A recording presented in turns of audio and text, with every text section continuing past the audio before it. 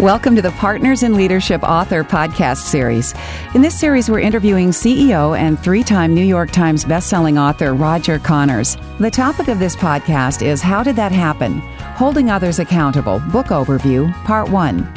This podcast is less than 5 minutes in duration. Roger, can you give us an overview of your best-selling book, How Did That Happen? Well, I think I would begin by saying that there are two sides of the accountability coin, the taking accountability side and the flip side, holding others accountable. In our first book, The Oz Principle, we addressed the taking personal accountability side. In this book, How Did That Happen?, we address the other side of the accountability coin, holding others accountable for results. Where does the title come from, How Did That Happen? It's the question we ask when things go wrong and people don't follow through. The strategies and approaches we review in the book show you how to have fewer how did that happen moments by holding people accountable even more effectively. The approach shows you how to hold people accountable in a way that gets results but leaves them feeling good about it at the end of the day. The book asks and answers the question, what do we hold people accountable for?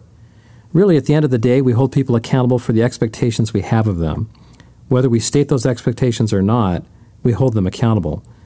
Consider the last time you went to a restaurant. Did you have expectations of your waiter? Did you explain what those expectations were? Probably not.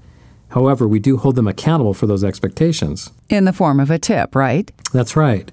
The tip signals how well people met our unspoken expectations. Did they come to the table enough? Too much? Were they responsive to requests? Were they slow? Too often we use that same approach with the people we depend upon to get things done. The book shows how to more deliberately establish those expectations with the people we hold accountable. So in the book, you focus on establishing expectations, correct? Yes, but not all expectations are equal in importance and deserving of the effort the accountability sequence suggests. We identify the most important expectations that you need to deliver as key expectations.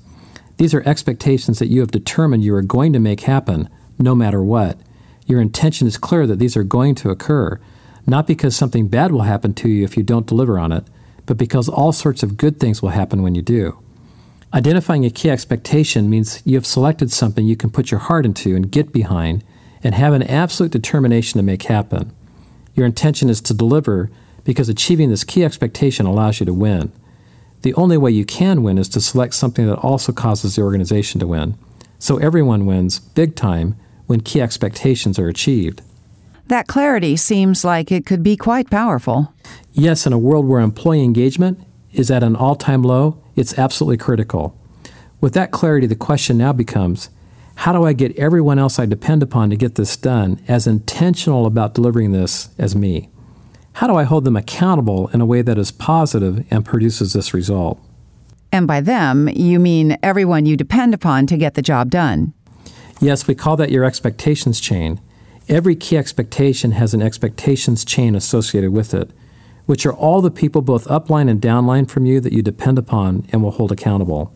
By upline, you mean? Your boss and other leaders. And by downline? People that are on your team, people from other parts of the organization, third-party partners, vendors. Oh, I see.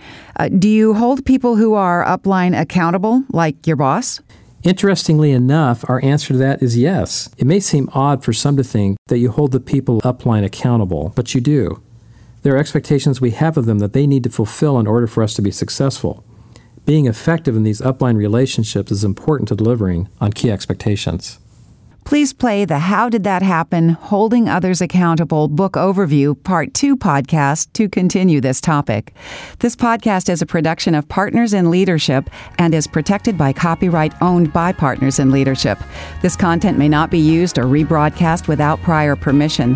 For more information, visit www.ozprinciple.com or contact us at 800-504-6070.